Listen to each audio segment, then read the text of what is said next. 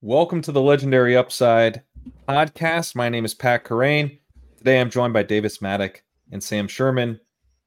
And we're doing ADP chasing. That's what we're doing here. So Sam, take it away, please. Yeah, excited to be back. This is the first of, I think, what's going to be many ADP chasings this offseason. Still hammering out our exact schedule of how we're going to be doing this, but we had to do a check-in. It's been, 6, 8, 9 months? I don't know. It's been a while since we've talked, guys. So, maybe we just start with I'll just jump in and say details on what we're doing, TBD, but we did need a check-in. The check-in was necessary. Sam got the together for us. So, we're going to be diving into the ADP of the big board and talking about some of our favorite spots and, probably getting some arguments. Yeah, it's been more months since we've talked than JSN fantasy points per game on half point PPR site. So I guess that was sort of like the good delineation. Once we get past 7.3 months, it was time for us to come back and see how high Corain has Adam Thielen ranked on the dog app site. I was shocked by your Thielen ranking, but I appreciate they've come around. Anyways, I can't actually add these charts. Oh, right. I think you might have to do that. But yeah, why don't we just dive right in? So these are the largest risers of the past month. And I think what's important to note, literally exactly who you'd think. It's so funny. It's like I could have done this list maybe outside of Tank Dell with my eyes closed, just knowing like who is drafting right now on February 27th. Exactly. What are they going to be into? Like it's so goddamn funny that it's exactly who you would think it is. It's all rookies. All rookies or second-year players, basically. The only one that kind of surprised me is Drake London, and maybe we can talk through that. Besides that, yeah, you're right, Davis. It's just, people went to NFL mock draft database.com. They looked for the top 5 skill players on there, and they just bumped their ADPs up as high as possible. So, and also I was going to note the original ADP from January 29th, that's just Hayden Wink's default rankings, I think, that were in there. Okay.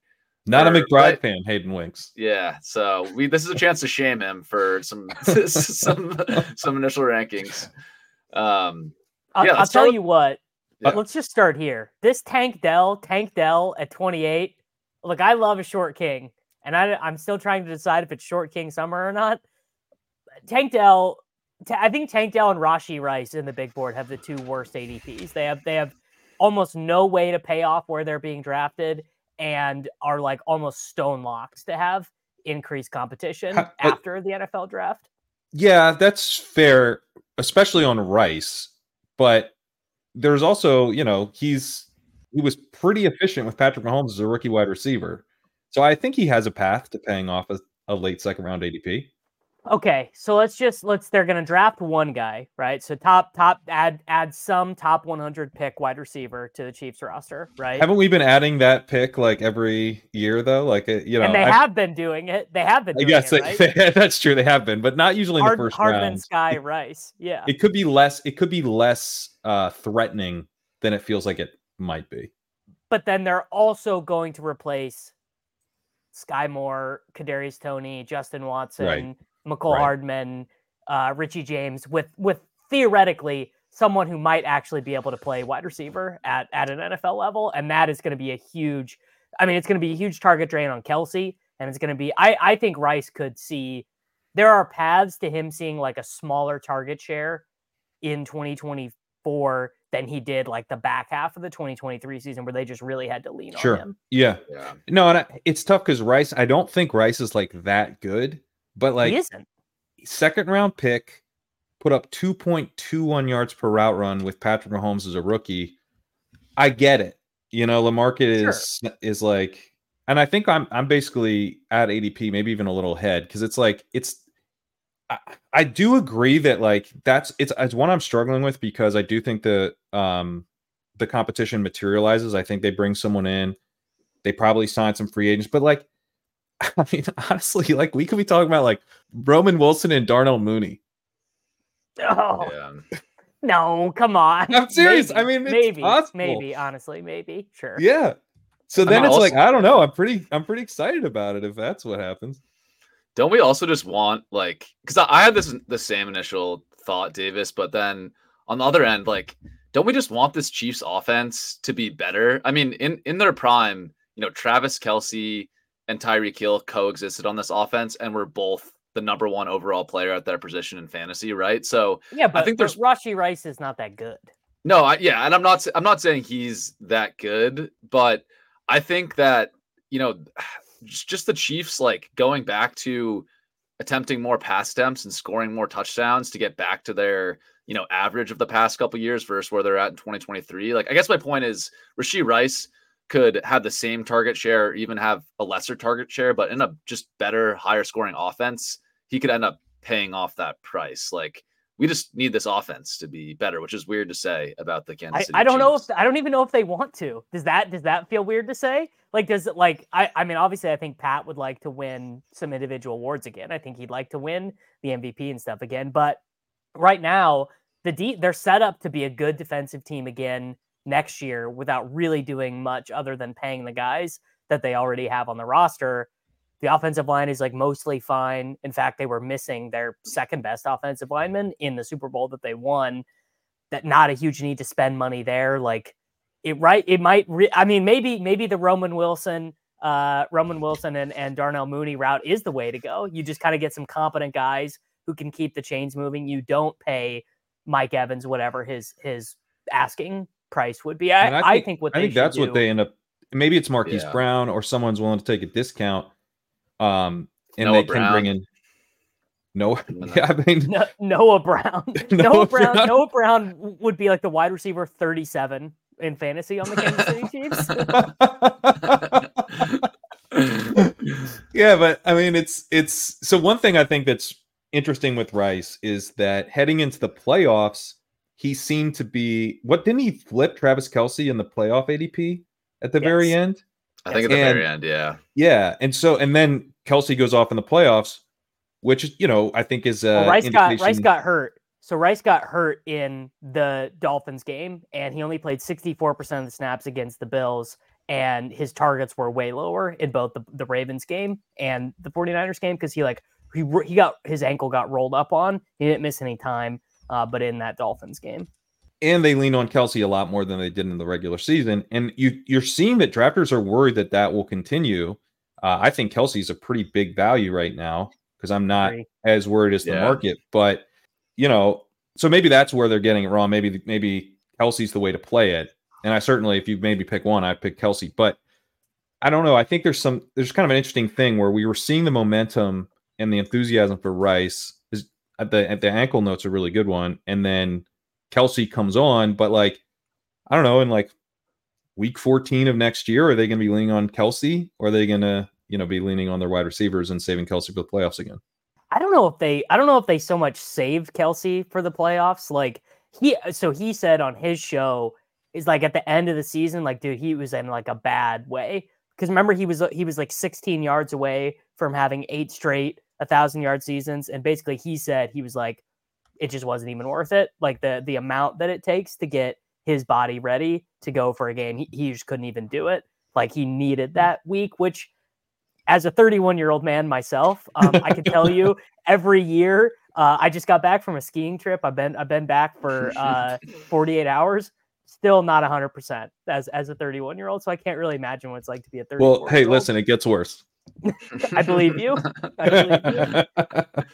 Yeah. I think on the Kelce point, though, we have both McBride and Laporta on this list. And to change the subject a bit to the tight ends here, I really don't understand the gap between Laporta to McBride and Kelce. I guess it depends. It depends, right? On how you look at Kelce's season. Was he truly saved for the playoffs, or was there just randomness there? And that's when he had all of his big, high fantasy point scoring weeks. But Kelce's season-long stats, once you factor in the playoffs, weren't actually that big of a drop-off from what he's been doing. There were drop-off from last year, but not from 2021, I guess. So, yeah, I don't know. I guess, what are you guys' thoughts on that? McBride, Laporta, Kelce, those top 3 tight ends. Do you agree on that ordering? I just don't think you can justify Laporta's ADP, really. Like, it I seems don't either. crazy. Yeah. I really don't get it. Like, he's not the number one on his own team. This is like, you have to take him ahead of Deebo Samuel if you want him. Yeah. When a tight, I mean, I get it. He's a second-year tight end. He just had this incredible rookie season. He's really good. He's got a quarterback who's going to be looking to him a lot. But like, I don't know. Like, I had Laporta. The team that I made the Best Ball Mania finals with had Laporta, and it was like a sweat to get his score to even count. Like it's interesting that it feels like things have really.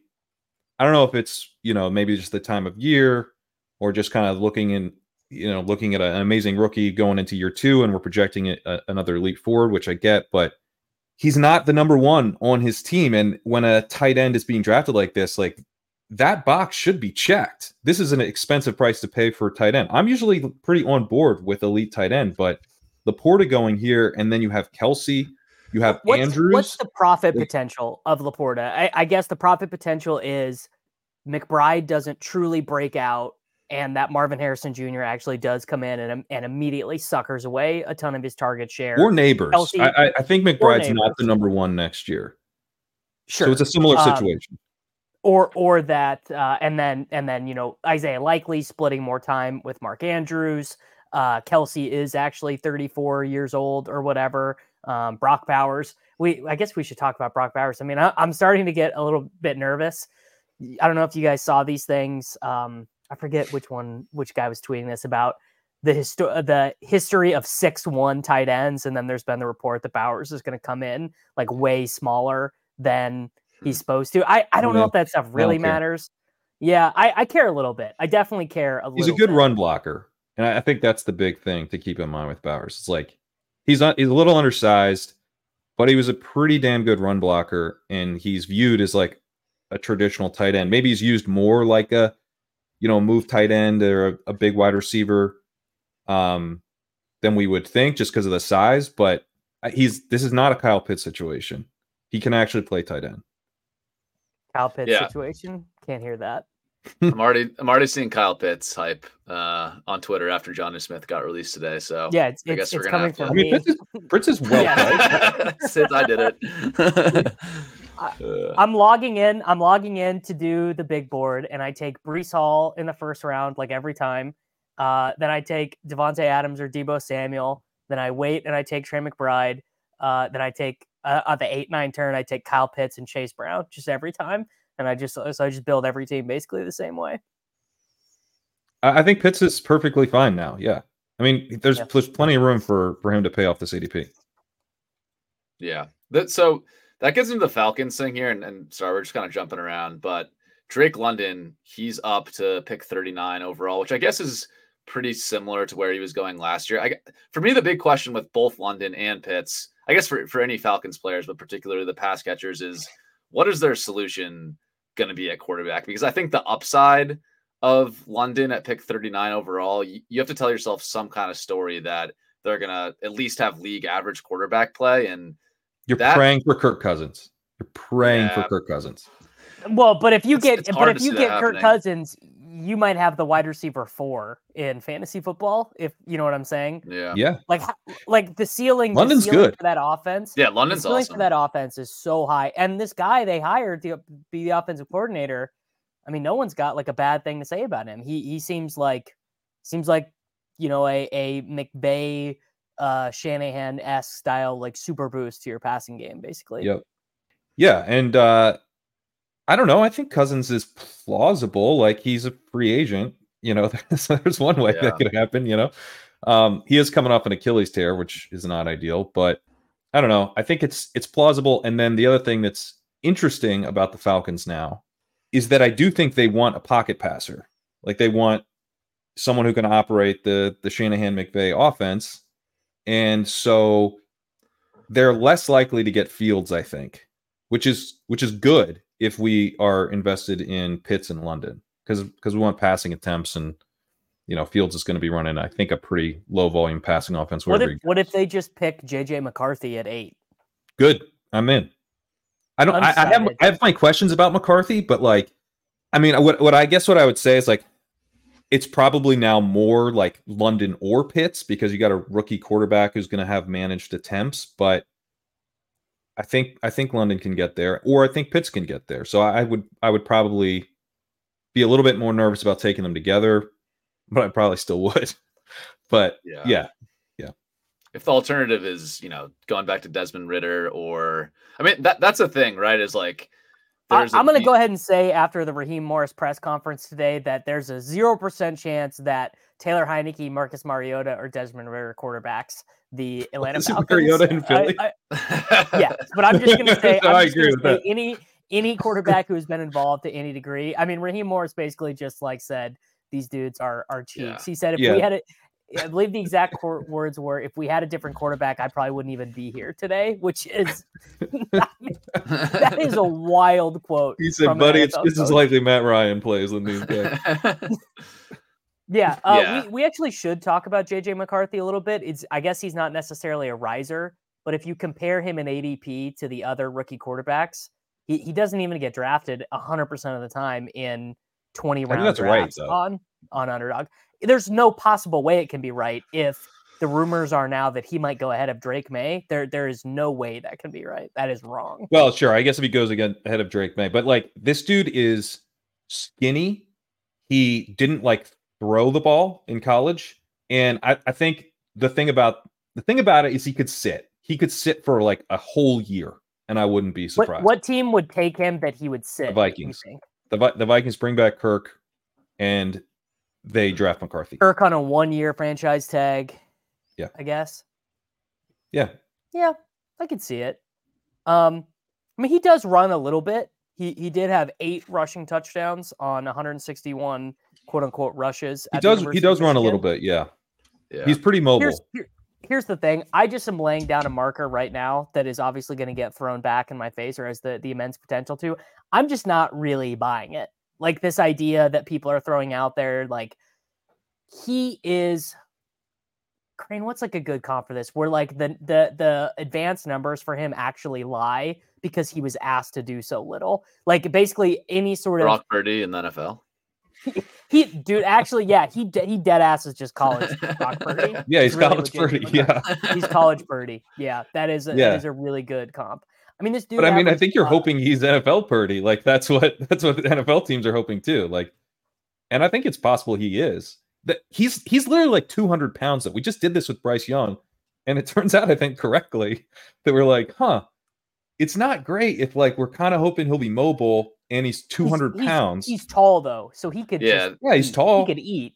You know how quickly? What's his appetite like? Because I think he needs to put that weight on ASAP. I mean, here's the thing, Bryce. There was not enough that Bryce could eat.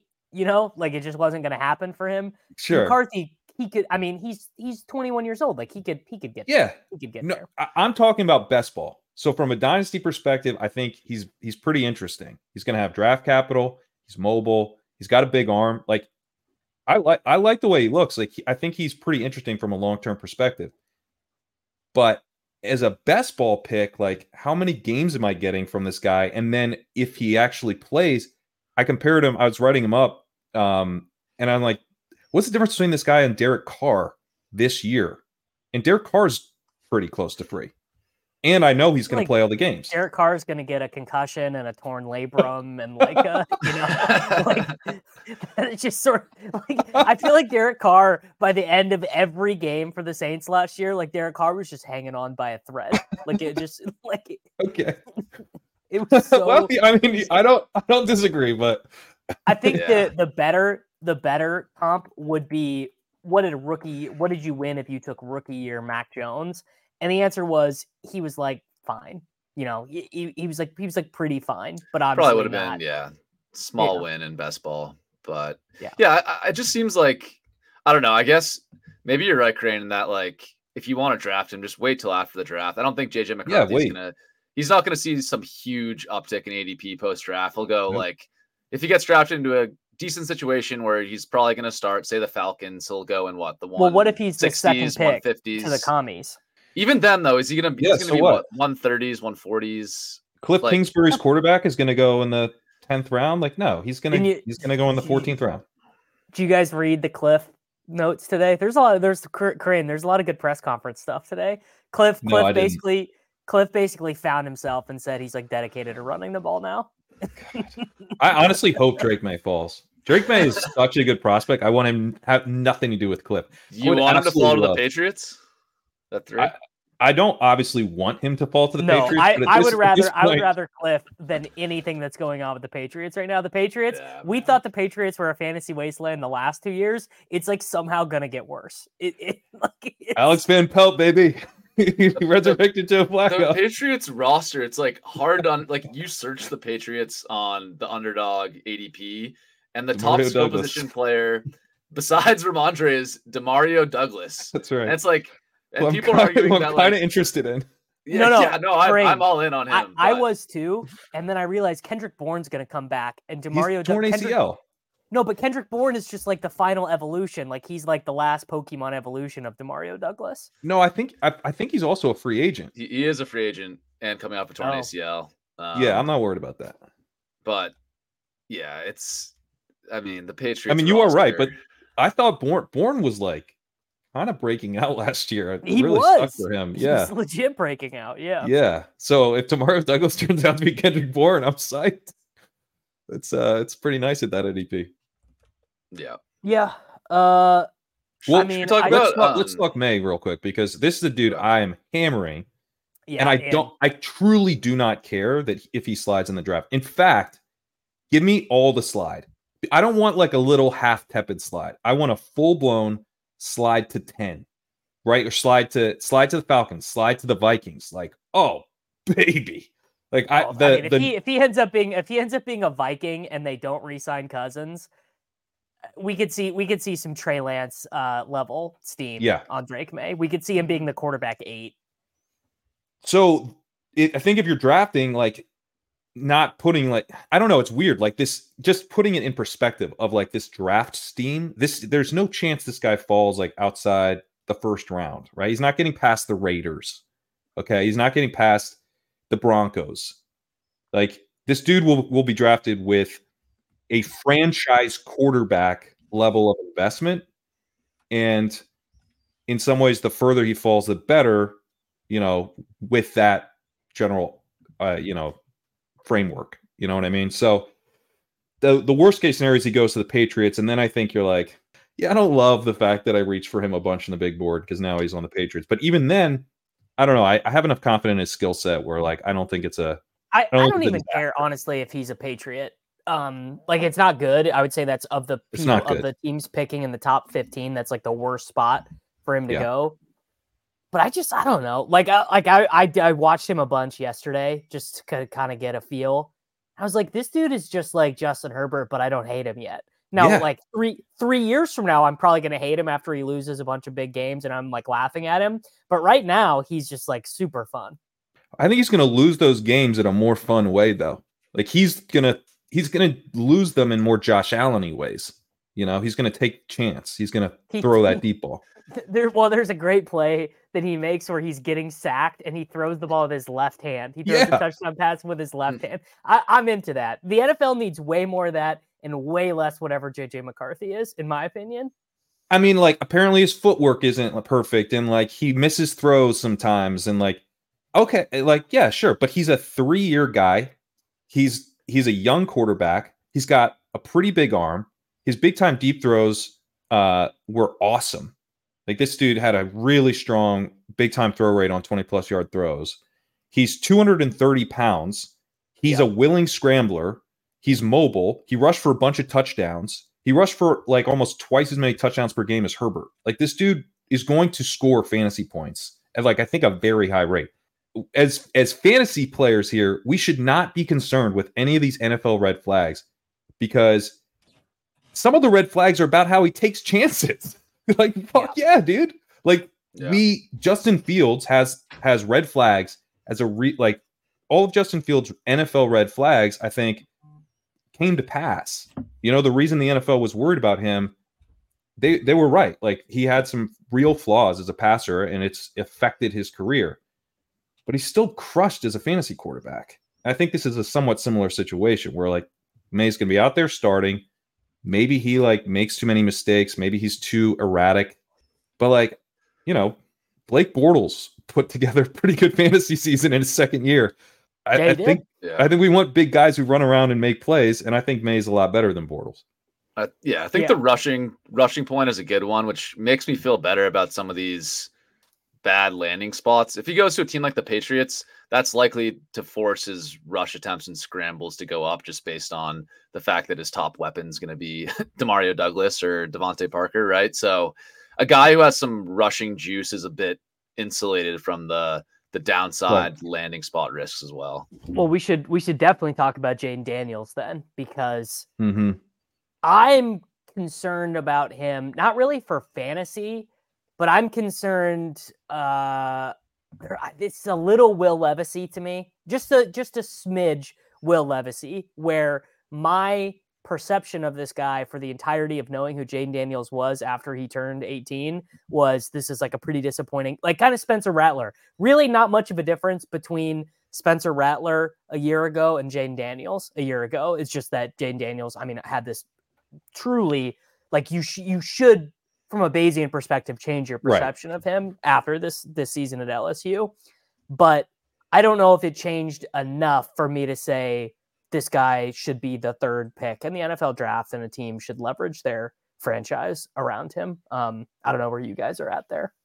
I mean, he would scare the shit out of me if I was a general manager. Like I would take May, no question. But no question. He should be ready. He's a 5th-year senior. He needs to have this long career. He should be ready. He's a little skinny and he takes big hits. The Johnny Knoxville, Danny Kelly tweet, like, really lives rent free. Like I can't stop thinking about those hits. And it's a little concerning given that he is going to make, his fantasy path is as a rusher. And he's not like this super elusive Lamar Jackson, but he's built like Jackson. So you're like, but at the same time, this is a weekly game and he should be able to really put up some spike weeks. So I've struggled with him. I want to be more excited than I am. We're ahead of ADP though in the rankings, and I think we'll stay that way. How much of the not being excited are because you think he's going to be a Patriot? That's part of it. That's definitely part of it, because like he's someone where it's like, man, that's such a bad situation. And I really want to believe in the talent in a way where like he pops in my stuff, obviously, because of all the rushing, but I'm like a little bit nervous about him succeeding in a really bad situation. So I would actually be, from a fantasy perspective, it would be awesome if he did go number 2, because that just gives us a really nice, like, I feel great. Like I would like more good players to draft. And I think him as a commander is actually pretty damn fun. And he does like currently go in a range. He still goes after these guys, but pretty close to Jared Goff, Trevor Lawrence, to Brock Purdy. These are guys that I get it. Like if Jaden Daniels hits, he certainly has like top 5 QB upside in fantasy in a way that these guys might struggle to. But those guys also have just proven to be very solid, reliable fantasy assets. And like, I do think there is some opportunity cost if you're taking Daniels over Goff and Lawrence, that could end up being like a pretty big. I guess I'm just wondering, like, is that a risk worth taking? Like, or do you just take the old reliable veterans? I think at quarterback, the calculus is a little bit different than other positions where I'm maybe like a little bit less chasing the ultimate upside at quarterback in best ball. I don't know if that resonates. I get that. Yeah, because quarterback like doesn't matter in so many of the best ball permutations where it's like a bunch of the quarterbacks kind of scored the same in week 15, 16, 17. Obviously, I think the biggest thing they can do for you is just not get hurt, right? Yeah. Or if you take a quarterback early and they bust, those are kind of the two scenarios where they actually really impact your results, and neither of those are that positive. Yeah, the downside of quarterback matters because you're only going to be taking 2 to 3 of them. And so if a dude's just not putting up points, it's a major problem. I agree. I mean, I think he has risk of, that's why I'm like kind of talking about his build and his, him taking hits, it's like if he were to miss 5-6 games, that really hurts you in best ball. Really, you might only have like literally one other quarterback, So, but of course, he could also stay healthy and absolutely torch because he runs the ball, so effectively, especially between the 20s. I will say, I think if you want him, this is probably as cheap as he gets. Right, he's going to move up as the draft position gets solidified. Does go to the Patriots? Well, true, yeah. If he goes to the Patriots, then maybe not. But if there's any truth to this number 2 stuff, like he will move up in price, maybe a lot. So, what insiders are saying right now, as of Monday and Tuesday, February 26th, 27th, all the people who say they know. I'm disregarding anyone who's putting McCarthy ahead of May because I think that is total bullshit. Most everyone is saying no one really wants to trade up that bad other than for McCarthy, but that would maybe be trading up to like 7 or something like that. They're saying it's Williams, May, Daniels, and we got a crack rock bomb, right? He said Williams is for sure going 1 and May is for sure going to the commies. Yeah, crack rock's having a little bit. He's I think still pretty good on the Trump news stuff, but he's on a cold streak with the NFL. Yeah. He did call Belichick to the Falcons, but yeah, he's a little bit of a slump. I think that one's pretty well explainable though, which is that I believe him and that Belichick wanted to do it and the Falcons ownership wanted to do it, but Bill also said absolutely, but I just get to hire all my guys. I'm bringing my dumb kid, I'm bringing McDaniel, I'm bringing Joe Judge, and they were like, no. Like you can come coach, but we're not just making this Patriots South. And he was like, well, then I don't want to do it. Yeah, that makes sense to me and how that went down. Crane, curious for you, because you said you've been hammering May. Yeah. Like, what's your strategy? Because I'm like so focused on stacking quarterbacks in best ball. Like I almost have like less player takes at quarterback because I'm more just seeing like, oh, what wide receiver did I draft? Oh, I want to pair him with my quarterback, right? So how are you approaching like stacking with May? Are you just taking guys that are likely to be on his team, or what are your thoughts on that? I was taking, because I'm taking a decent amount of McLaurin because he's gonna get a quarterback upgrade. And I think he's decently priced in, like you kind of need a wide receiver there. So I have McLaurin a fair amount anyway. And so that's one way I'll have him and then get May. Brian Robinson's also decently priced, so you can kind of do that. Sometimes I'll also take, well, at this point, this is just silly, but you could take like Khalil Herbert, but he's not going to the Bears. I'm not taking DeMario Douglas really with him, but I guess you could. So that's kind of how I'm doing it. Mostly I'm just taking the Commanders guys and trying to stack that way. But I also do think like there's going to be, first of all, I think there's some inefficiencies in the market. And I think we can kind of beat the market probably a little bit better now than we can in the late summer. Better time to player take draft now than in June. Exactly. And also, a bunch of guys are going to get hurt. And a lot of our success in this tournament will just be avoiding that randomness. So I think like the stacks are there. It's going to be important, but it's like I'm just focusing on it a little bit less than when we kind of have so much more information. We know where all the free agents landed. One thing I am doing is I'm taking a bunch of rookie wide receivers in almost every draft. And so I am hoping that some of that luck shines on me where, I bank some stacks, like, and I'll try to do that a little bit more. Like if I have Josh Allen, like I'm trying to get Brian Thomas and Troy Franklin, right? Same with Mahomes, like that I bank one of those guys in the late first. I think that's a great way to go about it. I mean, obviously I like to do stacks, but like, I just like make some assumptions. So the assumption would be like Caleb's going to be a Bear. May is going to be a Commander. Cousins is going back to the Vikings. I was drafting for a little while, like McCarthy was going to be a Seahawk. So if I took Metcalf or Lockett, I would do McCarthy, but I don't think that's going to happen. I think he's going to be gone. Yeah, he'll be gone. Kind of well before then. But I think you can definitely in these early drafts. I would not be as hyper focused on like I gotta have like 3 stacks or whatever. Like I think an unstacked Troy Franklin like is probably fine. Yeah. Well, here's another thing I've done is I've gone Bijan, London, Pitts. I don't know who the quarterback is, but like I don't care. Like I don't have to get that part right. I've got the Falcons offense and like someone's making them good. It could be McCarthy, it could be Cousins, it could be whoever. But could be Drew Lock. It could be Drew. Probably not Drew Lock, but yeah, there's like I'm betting on the offensive coordinator and someone to run the system. I mean, hell, it could be Jimmy Garoppolo. Like this offense, if they pass enough, and there's gonna be a big gap from how much they did pass to how much they will pass, and there should be a pretty big gap in getting their good players the ball.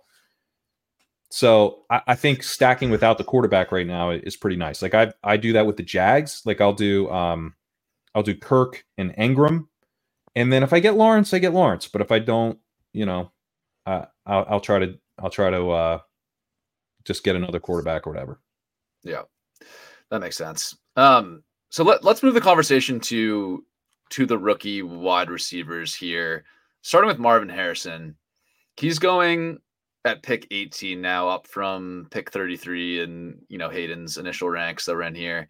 I'm just okay. So I'm curious, and this might be a horrible take, but as someone, Crane, who you've done dynasty stuff forever, so you probably have a better answer than I do, and Davis, you have as well.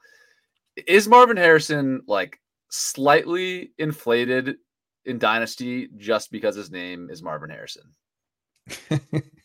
I don't know. I mean, I guess because he's Marvin Harrison and because people have known who he is since he was 18. Okay. But you have to, I think, zoom out and say the entire market is like, scouts are overvaluing him for that reason as well, because generally he's talked about like the best player in the entire draft class. Mm-hmm. He's in that conversation, but people say, I think he's the best player in the entire draft class. I think that's probably true. Honestly, I do, because I mean, like obviously he's incredible. I'm not player taking like Marvin Harrison. You'll definitely not going to see me being one of these. Actually, Malik Neighbors is the number 1 wide receiver for my rankings. Like I'm not going to be going there. The dude had 54% of Ohio State's receiving touchdowns and 45% of their passing game as a whole last season. He had 21% of their passing touchdowns in only 4 games on 11 receptions as an 18-year-old because he got hurt. Like he is that good. But I mean, is he that much markedly, like, am I going to say he is that much better than Jamar Chase was as a prospect? No, I think they're kind of about the same. That's where I was kind of going with it. I saw some tweet. I think it was Kyle Dvorak put this out where he compared Marvin Harrison and Jamar Chase. And obviously that's a really high bar to compare someone to. Just because Marvin Harrison doesn't crush Jamar Chase in certain metrics doesn't mean he's bad. But generally the conclusion of the tweet is that Jamar Chase looked slightly better with his prospect numbers than Harrison did, or at least it was very close. And it matters when you're drafting a guy 18th overall in best ball. Like those hairs matter probably. Yeah. And that's what I'm struggling. It's like, I agree that he's this amazing prospect, but like, does he really have a better chance of being a top, 5 wide receiver in fantasy than Brandon Ayuk, potentially on a new team? Definitely more than Brandon Ayuk. Yeah, probably, yeah. Okay, you think he has a better chance than Deebo Samuel? It's not really the question though, and I think this is where it's a best ball tournament, and like if you gave us Jamar Chase, again, like this is probably where he should have gone. We drafted him way too late. Yeah, for the way these tournaments work. The question is like, how much does he hurt you in the regular season, and then who has a better chance of crushing in the playoffs? And Harrison is going to be someone I want to show up with in the playoffs. Like I feel pretty confident about that. So maybe he hurts me a little in the regular season, but I don't know that he hurts me that much compared to like Ayuk or Deebo. Right? Yeah, I guess I just like, and maybe I'm just like stubborn on this, but I guess I just like I'm a little bit more skeptical than I think you guys are of like our degrees of confidence in projecting these top rookie wide receivers to the NFL. And maybe I'm wrong here, but there's been several occasions in the last 5 years where sort of the guy everyone is projecting to be the best wide receiver in the class just turns out not to be that good. We saw it with Treylon Burks, right? We saw it with Jackson Smith and Jigba to a lesser degree. Rashad Bateman, he was obviously not wide receiver 1. Those guys weren't wide receiver 1. I mean, even Burks wasn't wide receiver 1. But it's just like the confidence that we have to say this guy is immediately like, I get your point, Creighton, that the question is more like, okay, which of these guys has the best odds of being the, highest projected player in weeks 12 through 17, right? Or something Marvin along Harrison. Along Marvin Harrison, yeah. Curry, and I hadn't even really thought of it that way, but Creighton is right, which is like, am I going to want to take Marvin Harrison Jr. in main events when we get there like 6 months from now? Probably not, honestly. Like I'd be much more into like Xavier Worthy as the wide receiver 34 or whatever, I think at that eventuality. Yeah. How important is winning your 12-team league? And then the more important it is, bump Harrison down your board a little bit. But I think, one way to think about Harrison is, what would you pay for Harrison? Or what do you kind of anticipate? I'm having trouble phrasing, but like his price basically is what we would typically pay for a guy who just had a strong rookie season. Like a rookie wide receiver going into their second season after a strong year. He's going right next to Rashee Rice, for example. Mm-hmm. I think given how strong of a prospect he is, that is rational. It's rational to basically treat this guy like he just had a strong rookie season, because he's that kind of bulletproof of a prospect. And then, he's not going to produce like a second-year wide receiver in the early weeks, but I think he probably will produce like a second-year wide receiver in the back half of the season. Mm-hmm. And like, I want that. Okay. Yeah, I'm not even sure. Like, full disclosure, I haven't drafted a ton of these, and I'm not sure where I'll stand on him, but I think it's important to flesh that out, right? Because he is going as a top 12 wide receiver, and we basically never seen a rookie, even after you adjust for how wide receiver heavy the markets have shifted the past 2 years. We've never seen a rookie wide receiver go this high, right? I mean, Chase is the highest I can remember. Maybe Amari round Cooper, 5. Amari Cooper way back in the day. Even Cooper didn't have anything near this. Yeah, nothing near this. So that's the thing. I think Justin Jefferson, here's the thing. Justin Jefferson ruined it for everyone. And if Harrison even comes close, if Marvin Harrison goes 990 yards, 8 touchdowns, but has like a really big game in week 16 or week 17 and has like, one crazy catch that people can highlight a la Odell Beckham. I mean, any wide receiver who goes in the first round forever is going to be like a top 80 pick, just like flat. Like that's just it. It'll never revert. I mean, there is a path to failure here. That's like extremely plausible. Like the Patriots take him. The Patriots take him, right? But all it's such a plausible path. It's like the most likely path. That's it. No, he's failed. You blew it. But even on the Cardinals, right? He goes to the Cardinals. He could still fail there. Like CeeDee Lamb had 13.2 PPR points per game as a rookie, 14.6 as a second-year player. Like, if you're getting, I think Pete Overzet was calling him a fake alpha the whole time. Yeah, he was a fake alpha until he wasn't. Harrison he's going to be really good at the NFL level, but I do think with some of the prospect evaluation stuff, and Amari Cooper is kind of the ultimate example of this. Like, it's hard for me to tell if we're just like adding new pieces of information that make us more confident that the player will succeed, or if the new pieces of information are showing a higher and higher ceiling. Do you know what I mean? Like, he could just end up being like a really, really, really high confidence bet to be good. But as a rookie, he's not going to be scoring a ton of points early on, and then he's maybe not quite there yet. It takes him 2-3 years to develop into the full alpha, like we saw with CeeDee Lamb. I mean, if he's as good as CeeDee Lamb, obviously that's a win, but it might take a couple years. And he just doesn't happen to score that many points in weeks 15, 16, and 17 because fantasy is random. I mean, like, yeah, you could be pretty unhappy with taking it. It's just, God, I do not want to be. I know it feels really expensive. It is really expensive, but I don't want to fade this guy. And I generally kind of get where the market is at. Yeah, I guess so. It's a hard click. It's a hard click for me to take him ahead of Deebo Samuel. It's not a hard click because he's almost never there. Anytime I even think about him, he's gone. Yeah, I guess that's the thing. True. Is, yeah, like the Patriots thing just seems like, and I tweeted about this and people didn't like it, but it seems like a legitimately plausible and like really bad downside risk, because we've seen this, right? With like, we all agree that Garrett Wilson, Chris Olave, and Drake London are awesome players, but they've all been in such shitty situations that there's no way they'd be close to paying off, a mid-second round pick. And I just think with Harrison, like, I don't see, I guess, like, do you guys think he rises if he goes to the Cardinals? Because I don't really think so. You think so? He rises in this, I guess, well, it's hard to say because it's a new group of drafters. Yeah, that's what I'm saying. But these drafters would take him higher for sure. Yeah, but I guess like in August, okay, say he goes to the Cardinals in August, is he going higher than pick 18? Probably not. Yeah, no. So that's where, like, that seems like his best chance.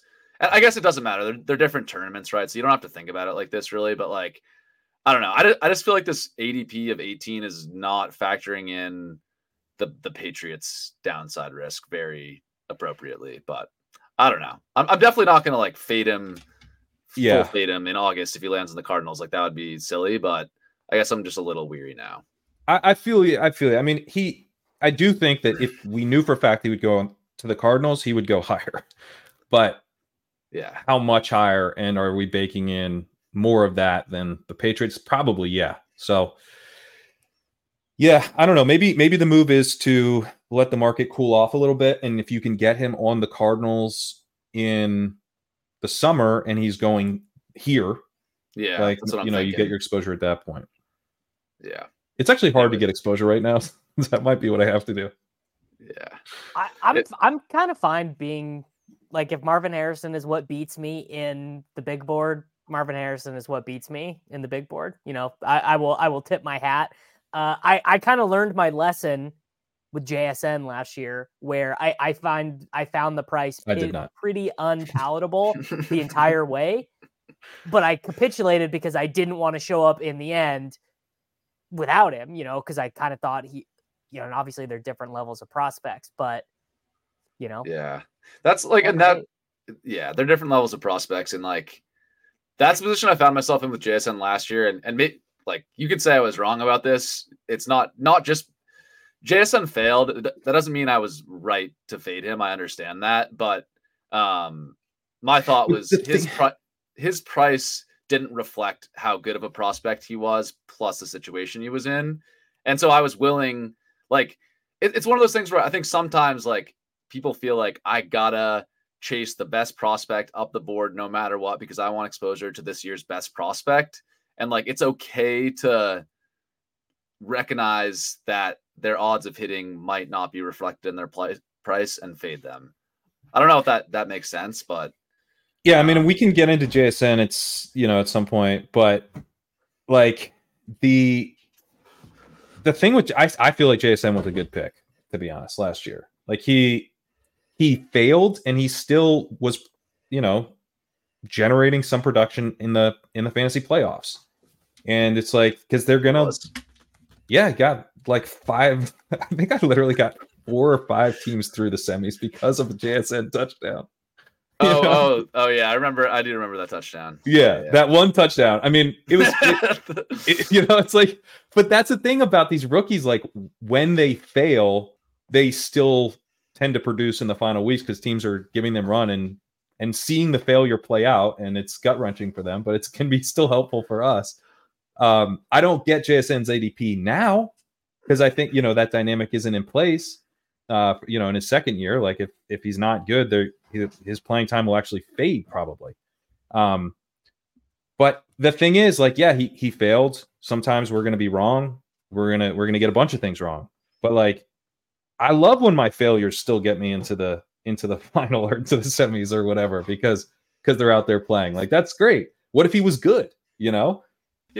I guess I don't disagree with that logic for rookies. I just feel like it applies more to guys going later. Like no wide receiver who was drafted around JSN had like playing time risk in like the 5th round. It's not like if you drafted Mike Evans or Chris Godwin, there was some risk they're like not going to be on the field. So I guess that's where I kind of get lost in your argument. Is I get it if you're saying it was it's optimal to draft Michael Wilson over Devontae Parker because one of the guys is more likely to be playing at the end of the year. That makes more sense. That's a better example. That's that's one I feel more strongly about because there were wins available in JSN's range.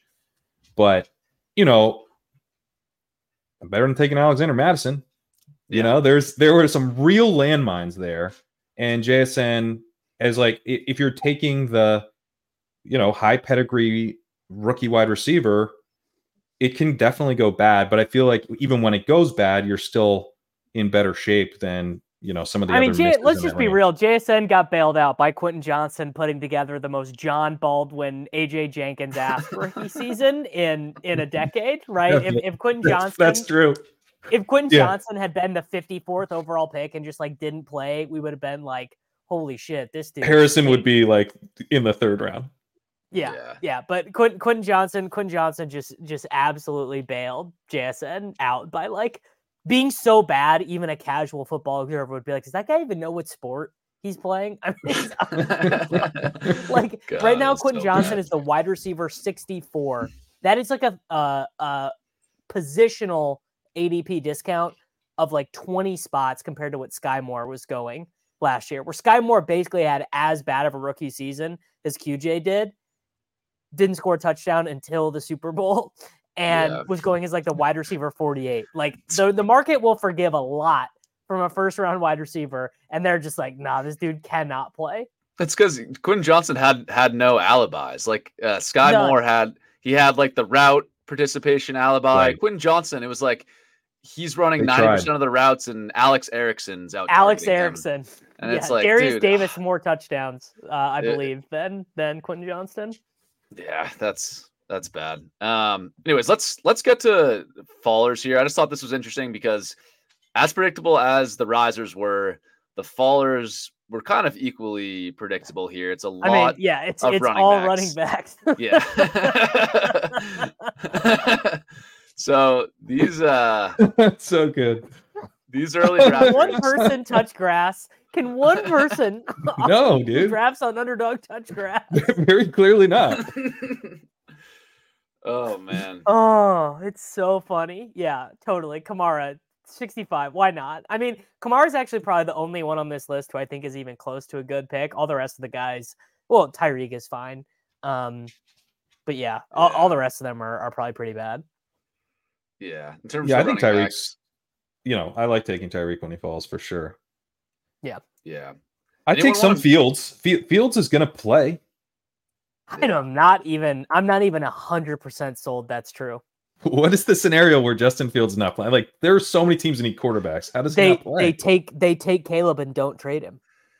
They're going to trade him, man. Is it a little bit? It's not like this, but it's a little bit like last year, the Trey Lance thing, when everyone's saying, oh, he's either playing for the 49ers or someone's going to trade for him. It is. It's just a tiny bit. It's a tiny bit like that. The Trey Lance thing. Guys, Trey Lance couldn't get on the field. Justin Fields, there's a huge Bears contingent that wants him over Caleb. They're nuts. He's but 10, it's a different situation. It's different. 28 as an NFL starter. I don't think it's that different. I agree with Crane that I have a really hard time imagining him not being a starter week 1. But I do think there's a decent chance he's not a full. If he goes to a team and they're 4-9, are they not going to let their 3rd round quarterback, say some team trades for Fields and drafts Spencer Rattler or insert rookie, day 2, day 3 pick? Yeah, you're right. Here. You're right. There's job security risks for sure. Yeah. Because he's proven to just not be a winning quarterback, and people could say quarterback wins don't matter, but NFL coaches and GMs trying to save their job. They matter to them.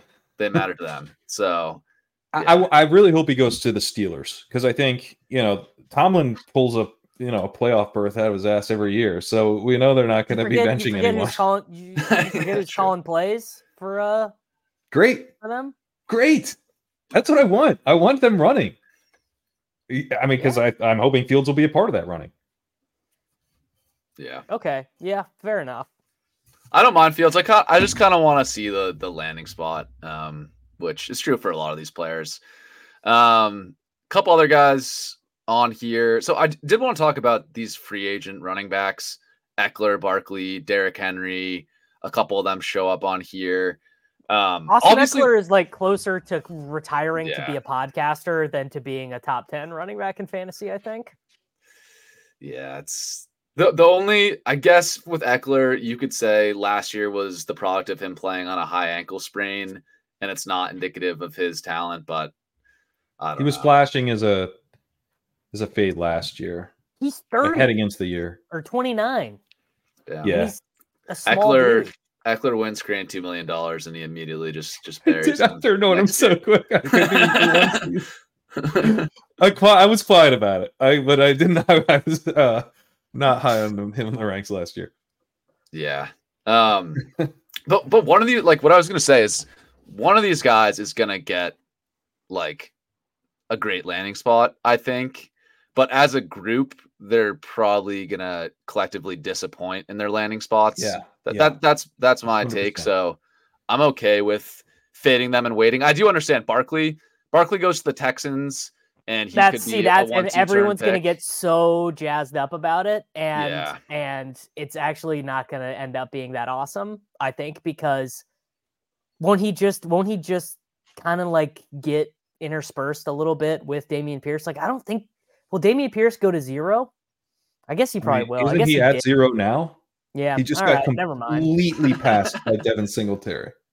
Yeah, he's done. Yeah, he did. It's over. They were playing like Dare Abungawale and Mike Boone, I think, over him. They were. That's true. I don't know. Yeah. I guess maybe I'm biased because I just think of Devin Singletary as like a guy who can only be in a timeshare, but I guess that was not the case.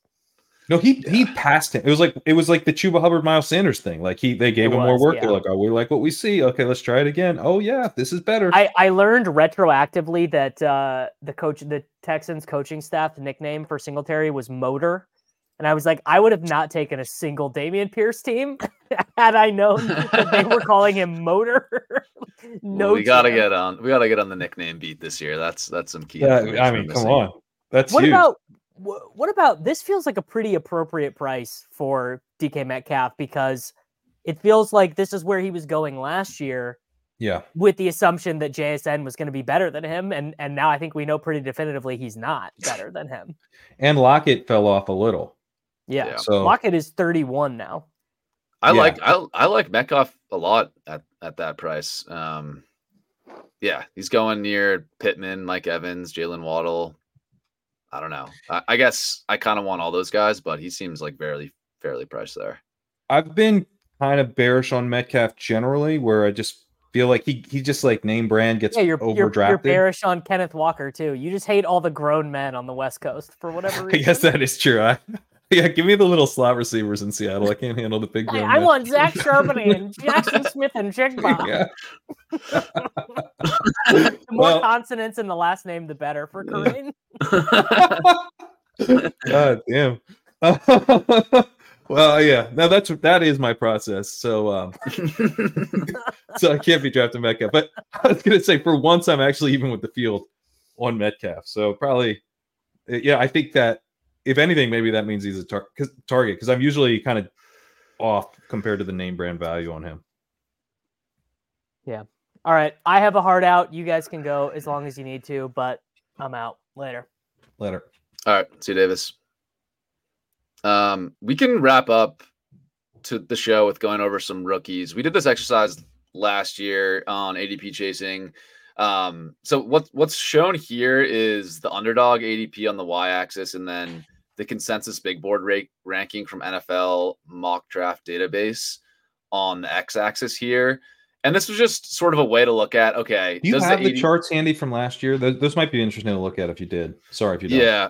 Yeah, no, I probably can dig those up. But last year, I think it did help us identify guys like Devon Achane. Dwayne McBride, I remember it being pretty good of like, this doesn't look great, guys. Yeah, and Izzy Abanikanda, a guy who I was in on last year. I remember I kept hand waving away that red flag because he kept not popping on the draft capital side of things, and I kept being like, once the scouts see his 40 time, he's gonna get drafted higher, and then he didn't. So, this year there's not as many big outliers as last year. I can maybe share this chart in your Discord from last year, something, Cran. I can't find it right now, but. Okay.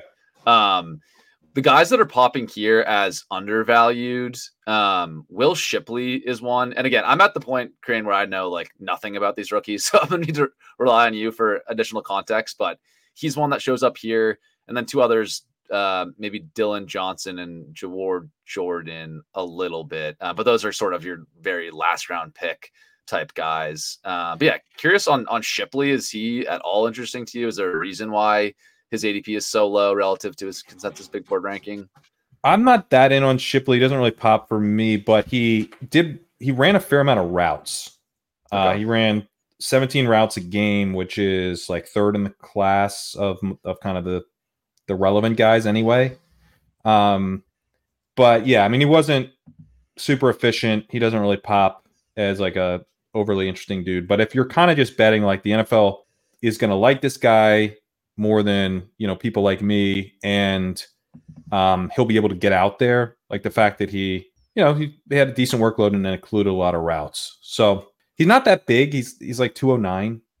Okay. So he's probably like, if he does get out there, I don't know that he's going to be handling like the full workload, but like maybe it's a Tyjae Spears sort of thing. I think Spears is a more interesting prospect, but maybe it's that kind of type, that sort of archetype of bet.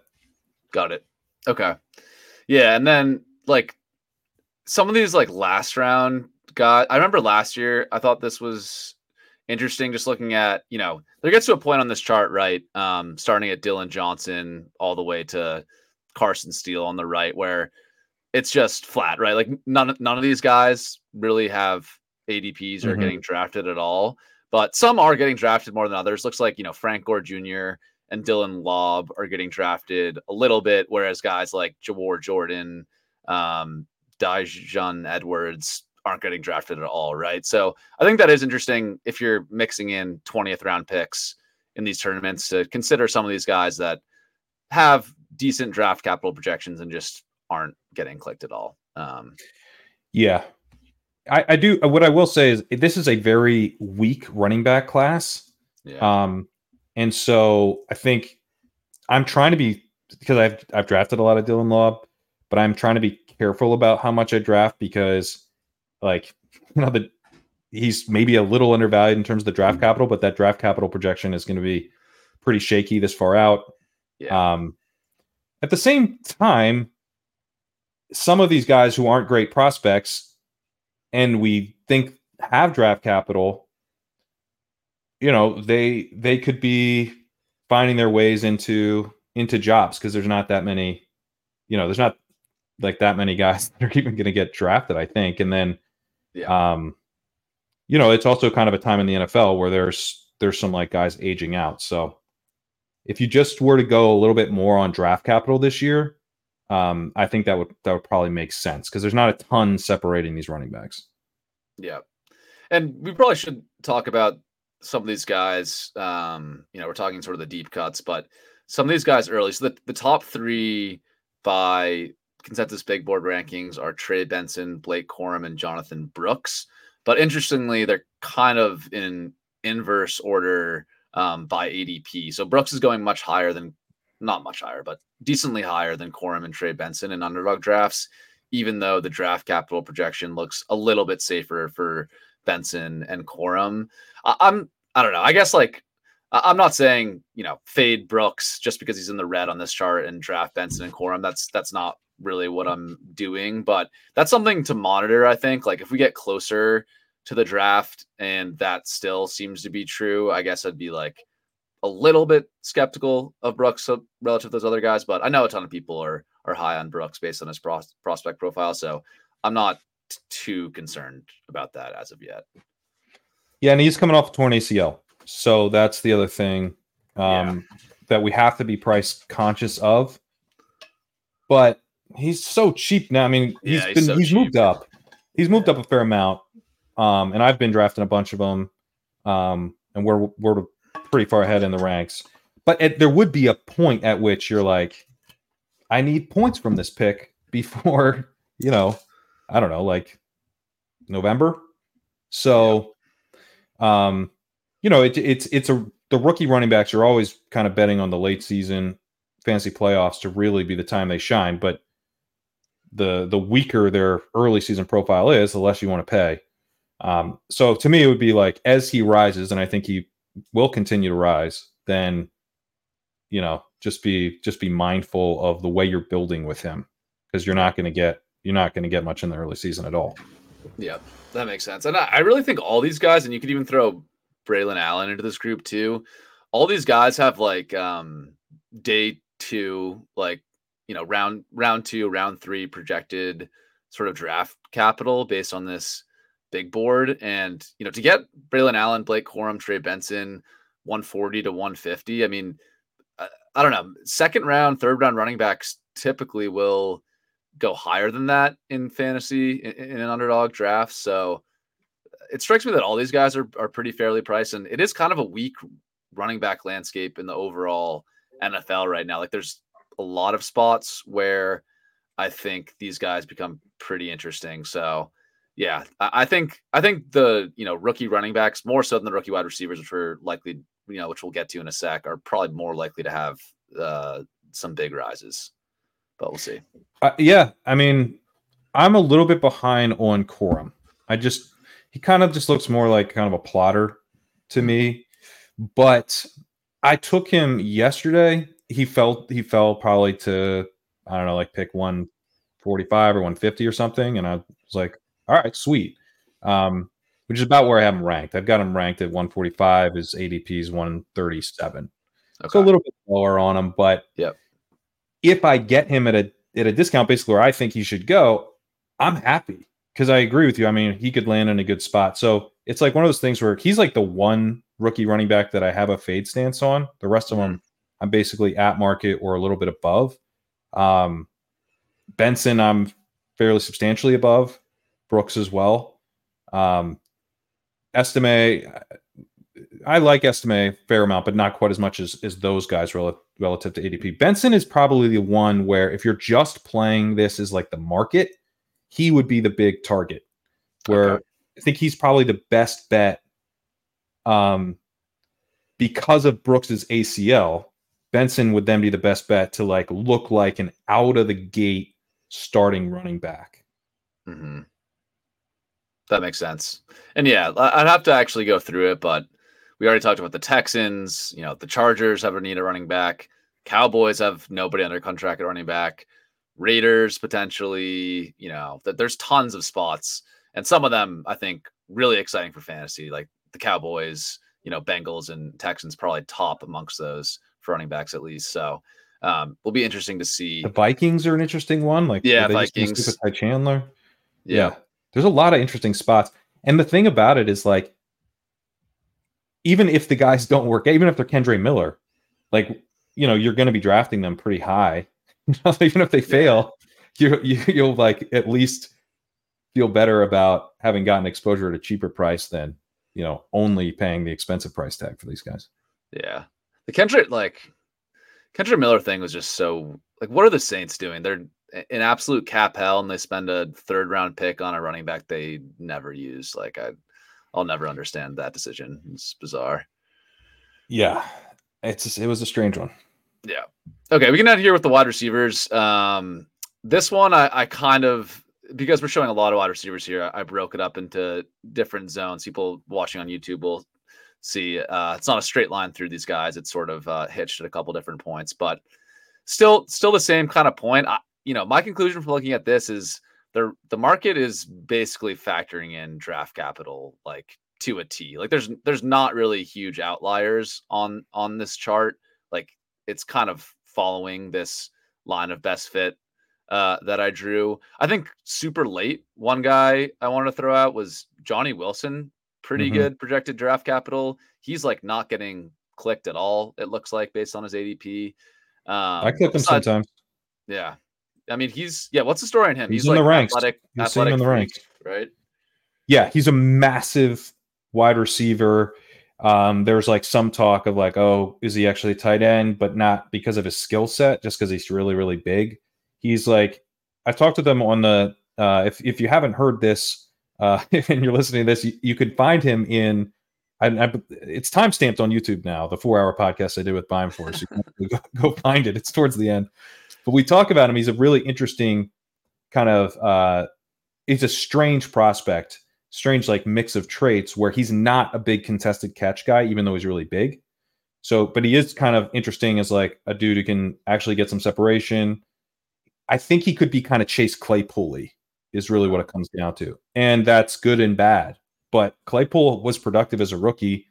Bears traded a 2nd-round pick for him.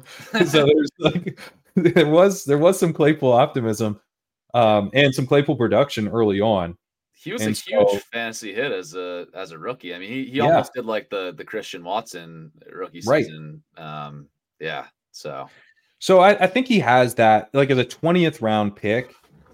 If he happens to be like Chase Claypool, the whole experience, he busts. The Bears traded another 2nd-round pick for him. Everything amazing for this price tag in the rookie season.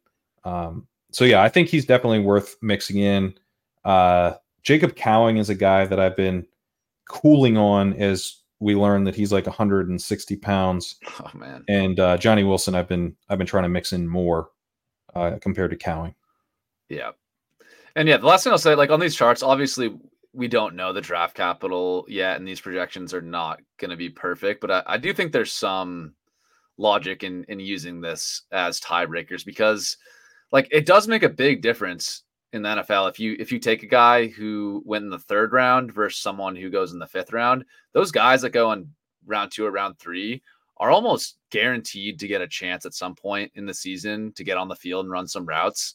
Like, I don't know. I can't really remember that many 3rd-round picks that didn't get a chance. Maybe like Danny Gray and Trey Tucker. Like you can find the examples of it, but it's rare. Cedric Tillman didn't really get, but he was out there at the end of the season, I think. Yeah, I feel like he kind of did and was just so bad at he was bad targets. Yeah.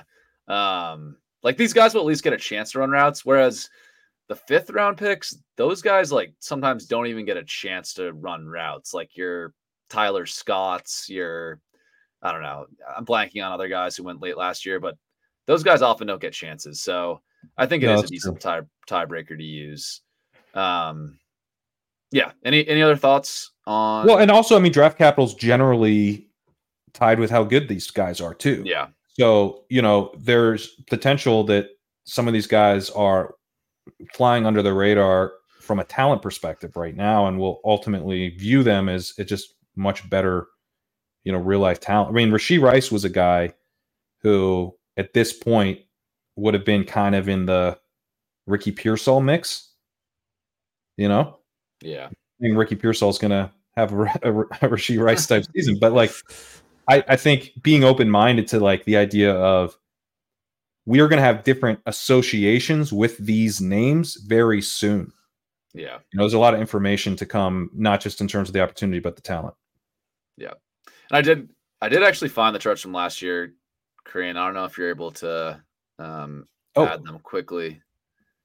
But yeah, this is from February 24th. So the same time last year. Jahmyr Gibbs, look at that.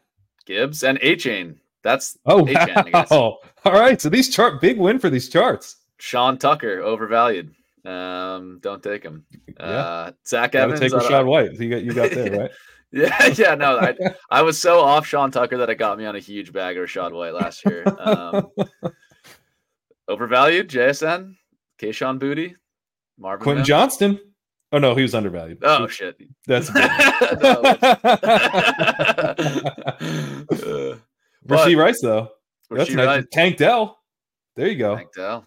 Rashee Rice was a guy that I do remember last year, like just taking him in best ball, and it was weird because nobody on Twitter or whatever was talking about Rashee Rice before the draft last year because his, analytical profile, whatever. I think even his film profile raised some red flags, but got the draft capital and Yep. So wait, let me bring up the other one again so that was kind of that 75 to 100 range, right? We're looking at like this 75 to 100 includes Tank Dell and Rashee Rice. I guess he was a little ahead of 75. So that's where we get our Roman Wilson, Tez Walker, Malachi Corley, Ricky Pearsall, Johnny Wilson, Brendan Rice, Jalen McMillan, Jermaine Burton. Another guy that I think is kind of interesting. I think both McMillan and Burton are pretty interesting, actually. Jamari Thrash.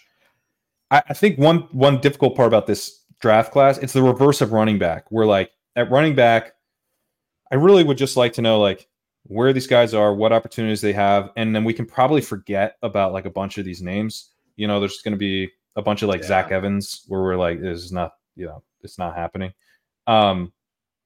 There's a lot of wide receivers in this class who I think could make some noise, especially, if we're just looking at, like, can you score points for one of 3 weeks at the very end of the fantasy season for, a 19th, 20th round price tag. Like, I'm trying to mix these guys in.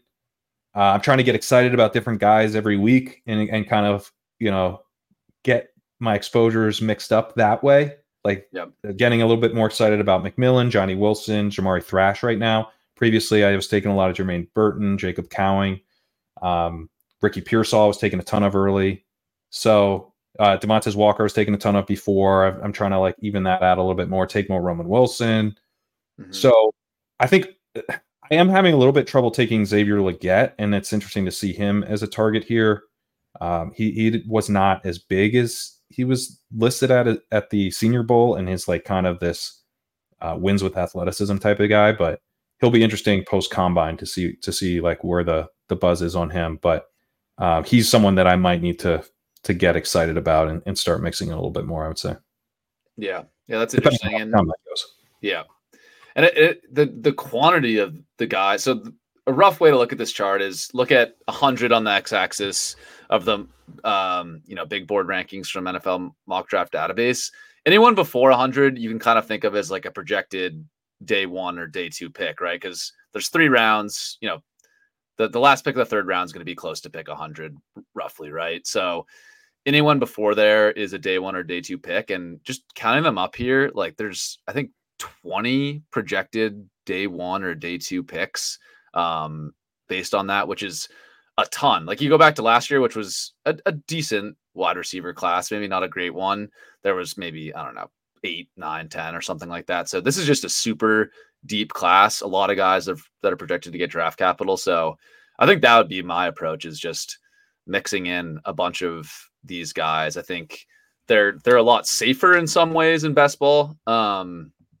Maybe not pre-draft, because there's obviously some risks they'll go later in the draft than we're expected. But as long as they get that draft capital, they're pretty safe last round picks. Safe in the sense that they're going to be on the field when things count. Whereas, you take Elijah Moore, hate to throw him under the bus, but he is a guy who's a couple years in the league, hasn't shown a lot. Like, or throw my guy under the bus, throw Bateman under the bus, who got some positive reports today, and I'm actually been ahead of ADP on him, so didn't raise him because of the reports. Okay, we've been ahead. Although I did like seeing the reports, but the and maybe Harbaugh's pretty trustworthy. Coach Beak Index says he's trustworthy, so so maybe it's all real. I'm gonna raise him.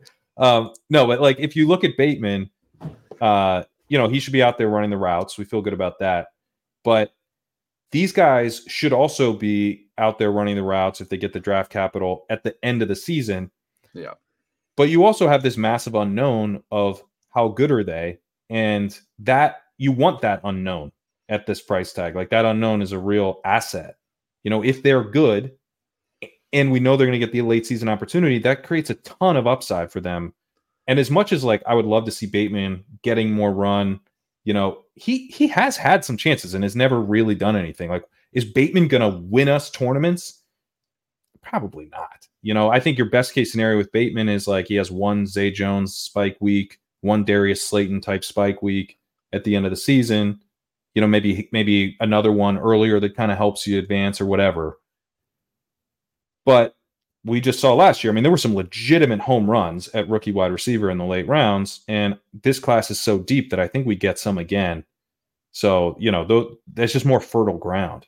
Yeah, exactly. And it's just like, I know we talk about wide receiver being a talent driven position, which it is 100%, but there also is this dynamic of just haves and have nots in the NFL from a passing game perspective at this point. And look at the top 2 rookie wide receivers last year, right? Tank Dell and Rashee Rice. I think they're awesome talents, right? But if they don't land on the Chiefs and the Texans, I doubt we're talking about them like Puka Nacua erasure. Yeah. Oh shit. Puka Nacua. I forgot about him. But that's even crazier, right? The top 3 guys, like, who had those guys even in their top 10 of rookie wide receivers last year, right? Like they were buried. Yeah. Yeah. And now they're the top 3. Right. So anyways. No, and I mean, and actually the point you're making, I think, is only strengthened a lot, actually, by Puka Nacua. I mean, Sean McVay is one of the ultimate kind of scheme guys that we want to bet on. Yeah. So, yeah. I mean, yeah, that's an interesting thing to think about, especially, once we get landing spots. I don't know how we can, I guess what that would lead me to think in the late rounds would be another reason to mix up our exposures, right? If we're starting to think maybe landing spot matters, especially in the rookie season for these guys, because who knows, maybe some of the guys that didn't have great years are still really good. Like maybe we get a Marvin Mims year 2 breakout. I'm not actually taking a lot of Mims, but it's certainly possible that we end up having a pretty different perception of how good these players are after their second year.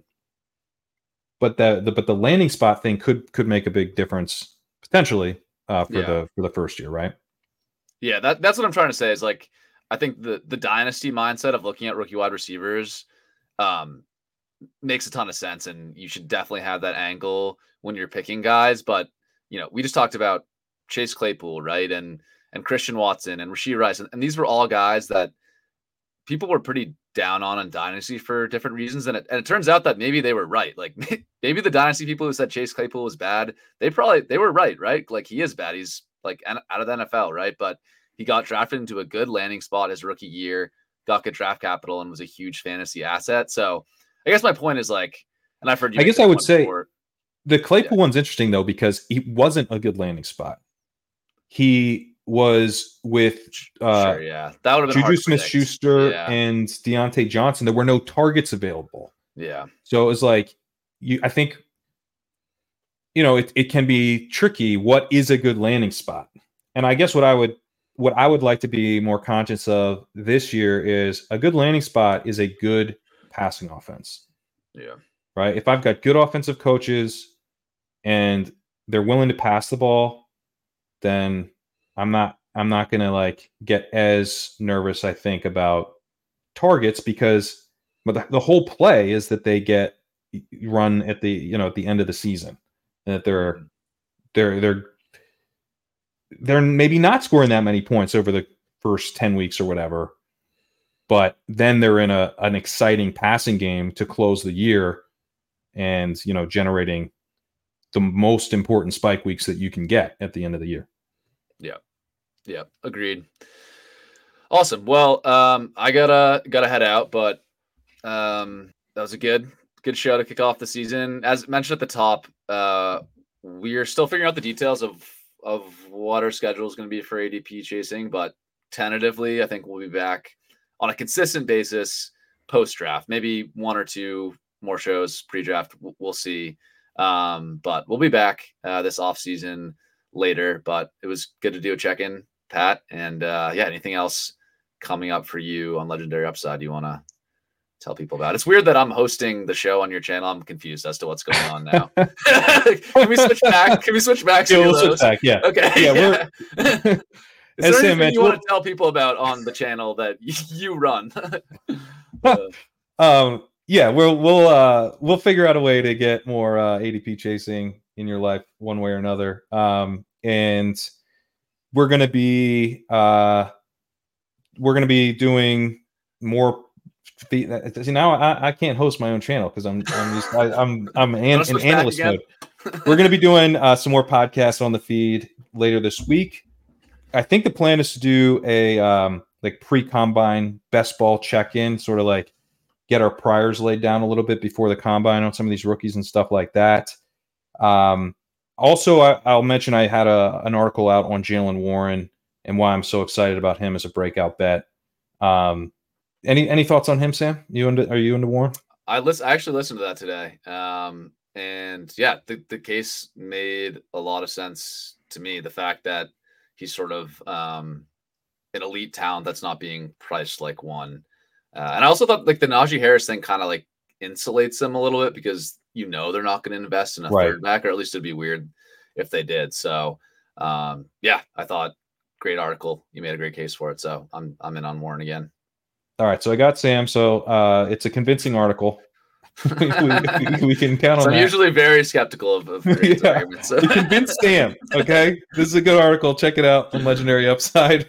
And a bunch of rookie content that I'll be having rolling out post-combine, doing my typical rookie deep dive. So look for that. But yeah, thanks for joining us, and we'll see you guys later.